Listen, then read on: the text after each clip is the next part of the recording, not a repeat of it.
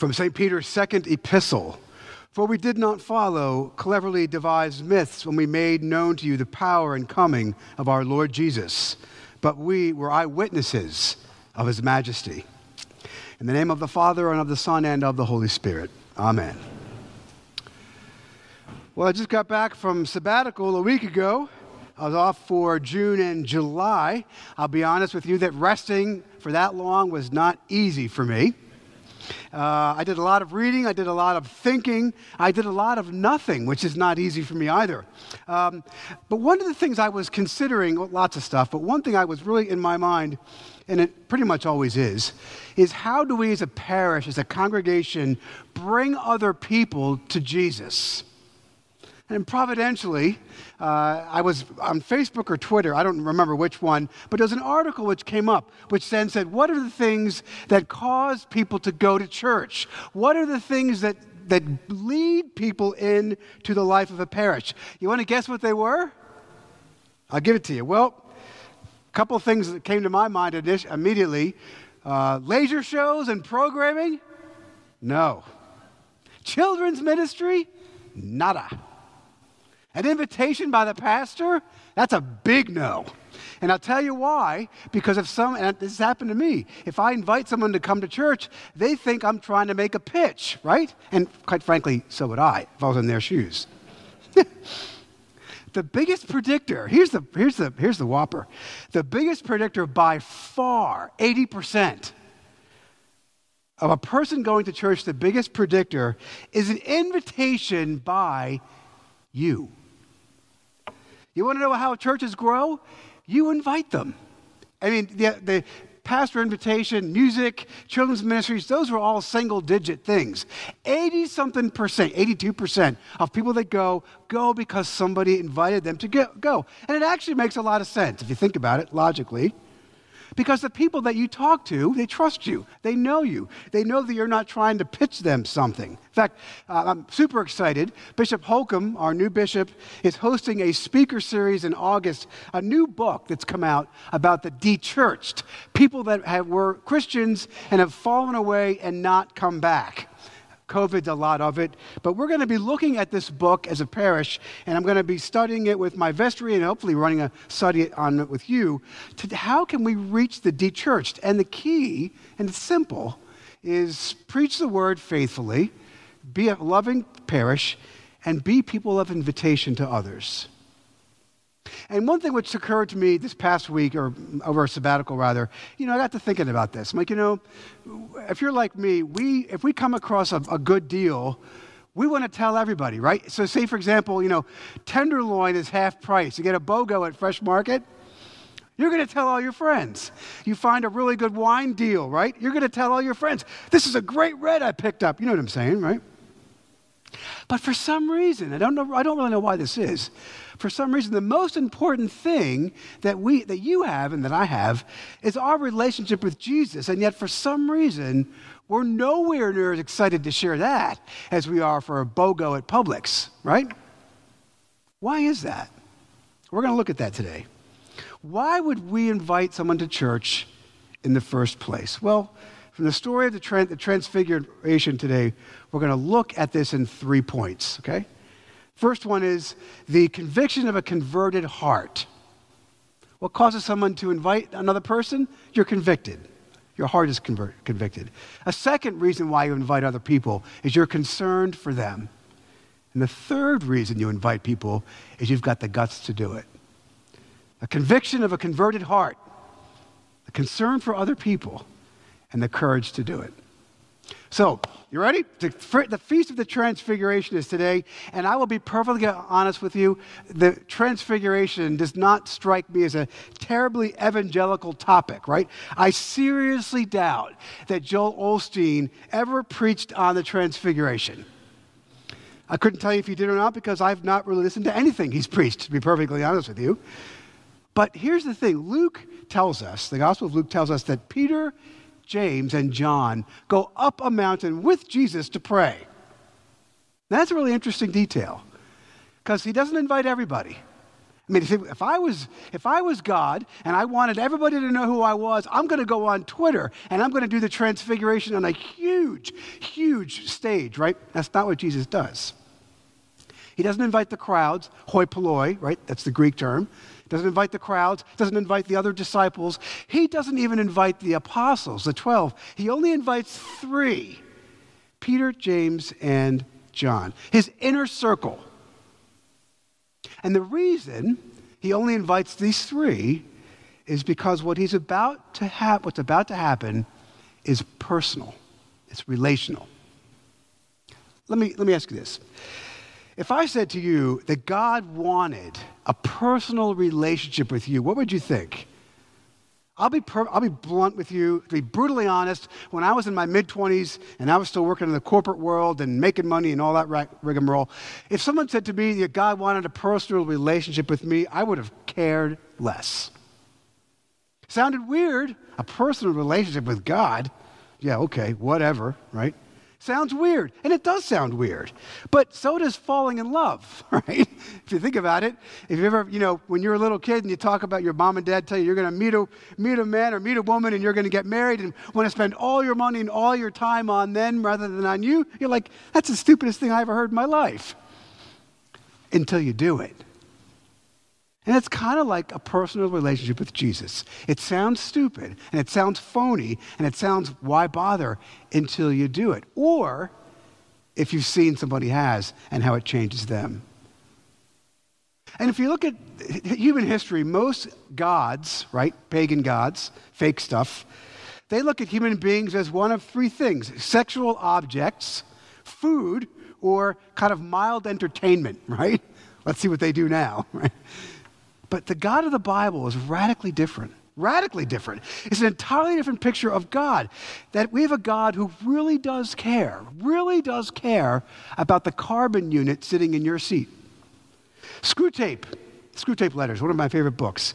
Screwtape, the demon in the book, famously says that God, he really loves those hairless bipeds. And here's an example. Jesus takes Peter, James, and John up the mountain, and he is transfigured before their very eyes. That Greek word for transfigured is the word metamorpho, which is like a metamorphosis, right? Like a caterpillar into a butterfly kind of thing. And what it actually shows you is not a change in substance, but a change in form, right? So what Jesus is actually doing with Peter, James, and John is showing them who he is inside, his real self, his true nature, his inner being, if you will. He is showing them who he really is. We don't just tell our story to anybody, do we? You try to think through why Jesus would do it this way, and why doesn't he just tell everybody all at once? Well, think about it. We don't tell our story to anyone, just anyone, do we? I mean, imagine you go to Starbucks, right? I was at Starbucks last week, and I order an iced Americano with 2 cream, 1 sugar. Great stuff, by the way. And the guy on the mic says, "Anything else? Would that be all, sir?" And I said, "No, actually, I want to ask you a question." He says, "What?" And I said, I got in a fight with my wife last week. She left me. I'm broke. What do you think I should do?" Right? Awkward, right? We don't share personal stuff. My wife, we didn't really have a fight. That's an example. But the point is, we don't share personal stuff with everyone. We share the gut stuff, the core stuff, the really important part, the inner circle of you. You share that with only a few. You do it too. Think of the things in your life that you share with others. You don't share them with everybody. You don't share your personal stuff with strangers, the checker at Publix. You reserve your personal stuff for your inner circle. You reserve your stuff for your own Peter, James, and John, or whatever their names are. And this is what Jesus is doing. He's inviting them into a personal, intimate, one-on-one relationship with him. So Jesus is transfigured, you see. He's changed. His appearance blows him away. Jesus is transfigured, but here's the irony. Here's the strange part. So is Peter. if you've ever seen one of the icons of the Transfiguration, Father Jordan and I were talking about this last week, the Eastern Orthodox icons of the Transfiguration, so Jesus in the middle, right? He's got rays coming out of him, and Peter and John are like this, like they're cowering from the glory of God, and they know what they're seeing is something so overwhelming, they can't take it, they're afraid, and this is why Peter, who always speaks first and then thinks later, Peter says, let's get some tents to cover this up, right? And this is my point. That chant transfigured Peter. This is my first point about inviting people to church. The conviction of a converted heart. You know, here's the really cool thing. We read the story about the Transfiguration in Luke's gospel, and many, many, many years later, 20 years later or so, Peter is now facing his own death at the hand of the Romans. Crucified, if you don't know this, upside down. Right? The Romans were very good at this sort of thing. And Peter now writes this epistle to the church, 2 Peter, and he writes the following. We did not follow cleverly devised myths, but we were eyewitnesses of his majesty. For we were with him on that holy mountain. See, what transfigured Peter wasn't argument, wasn't logic, wasn't scripture. It was a personal encounter with Jesus. An eyewitness account. And it changed him. It transfigured him. And it will change you. Have you ever had a personal encounter with Jesus, one-on-one? An encounter that changed you? Maybe you had a really serious health problem, right? Or someone you loved did. And it totally reset all of your priorities.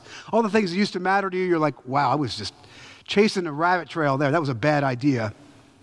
Maybe you lost your house. Maybe you're broke. Maybe you're dealing with a child who's sick or dying, or almost does. Maybe you feel God even in the midst of that suffering, don't you? Think back about the time when you were struggling with fill in the blank. We've all got something. And at that time, you can put yourself back in that time. You think now and you think, I'm done. This is gonna break me. This is it. Well, here you are. A personal encounter with Jesus changes people. It convicts people. And it leads, second point, to a concern for others. See, this is an interesting thing. Most religions, particularly Eastern religions, right?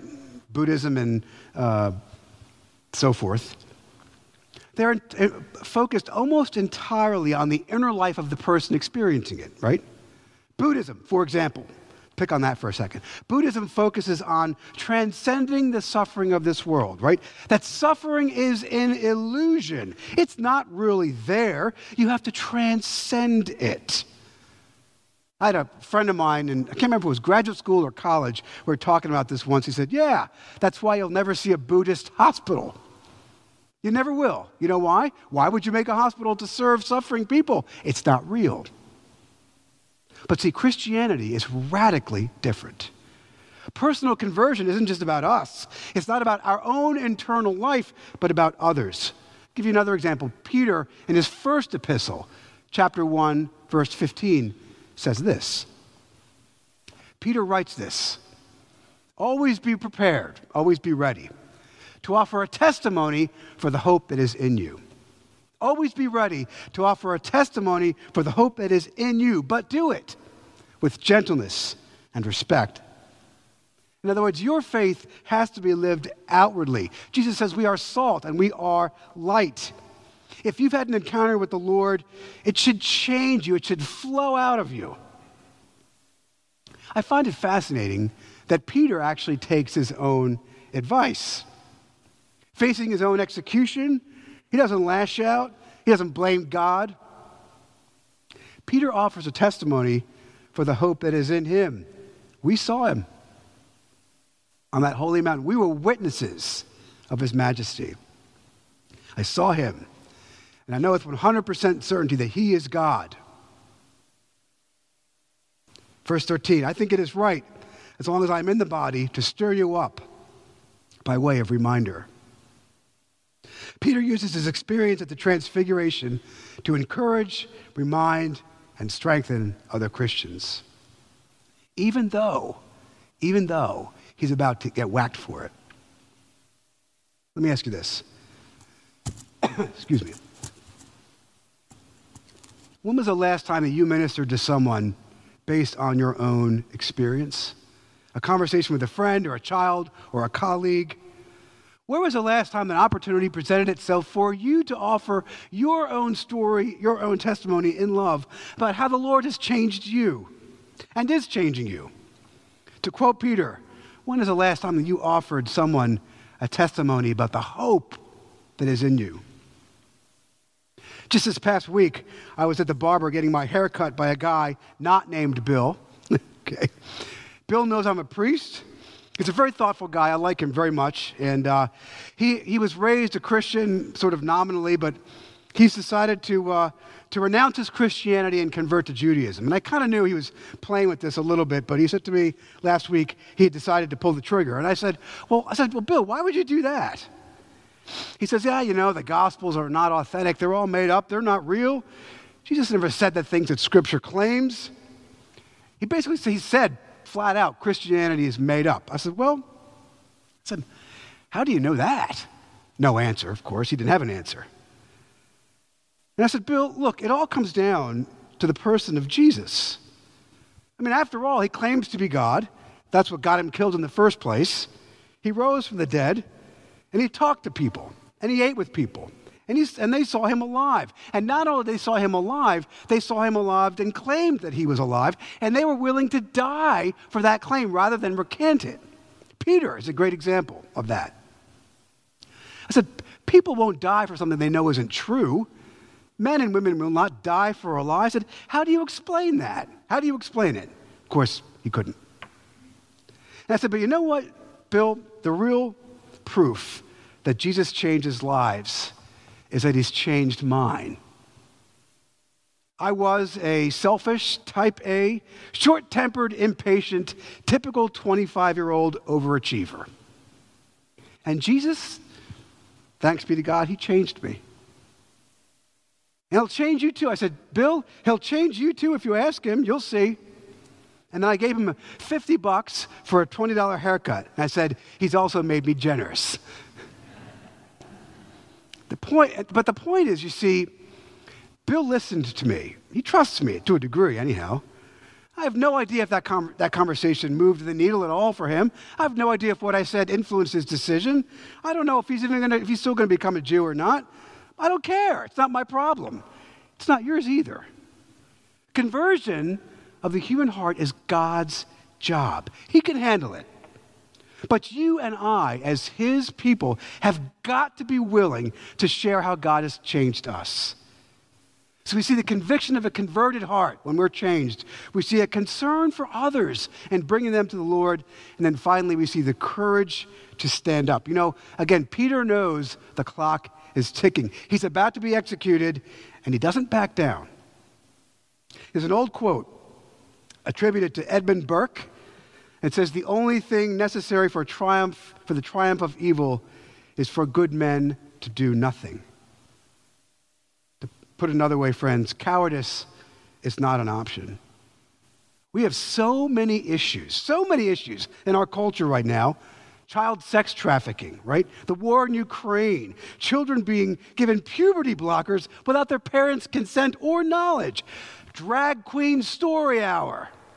The list goes on, man. The list goes on. We shake our heads, we point fingers, we get angry.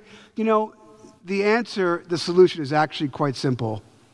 All we really need to do, all we are required to do, is to have the courage to tell the truth and do what is right. I'm going to challenge you this morning, today, right now, to make a decision to share your faith with someone who desperately needs to hear it. Be willing to tell your story. Be willing to offer how God has and is changing you. Don't worry about their conversion. Don't worry about how they respond to you. Just have the courage to do your part. Tell your story and let the Holy Spirit do his work. Friends, our culture literally hangs in the balance. Heaven and hell, literally, hang in the balance.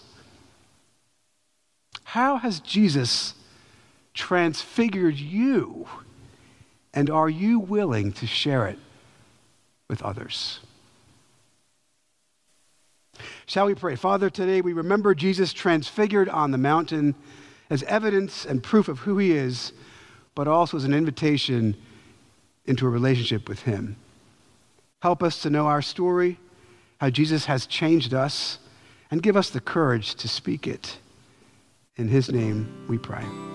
Amen. Thank you for tuning in to our Trinity Episcopal Church podcast. To find out more about the work God is doing through Trinity, visit us online at trinityvero.org and follow us on Facebook.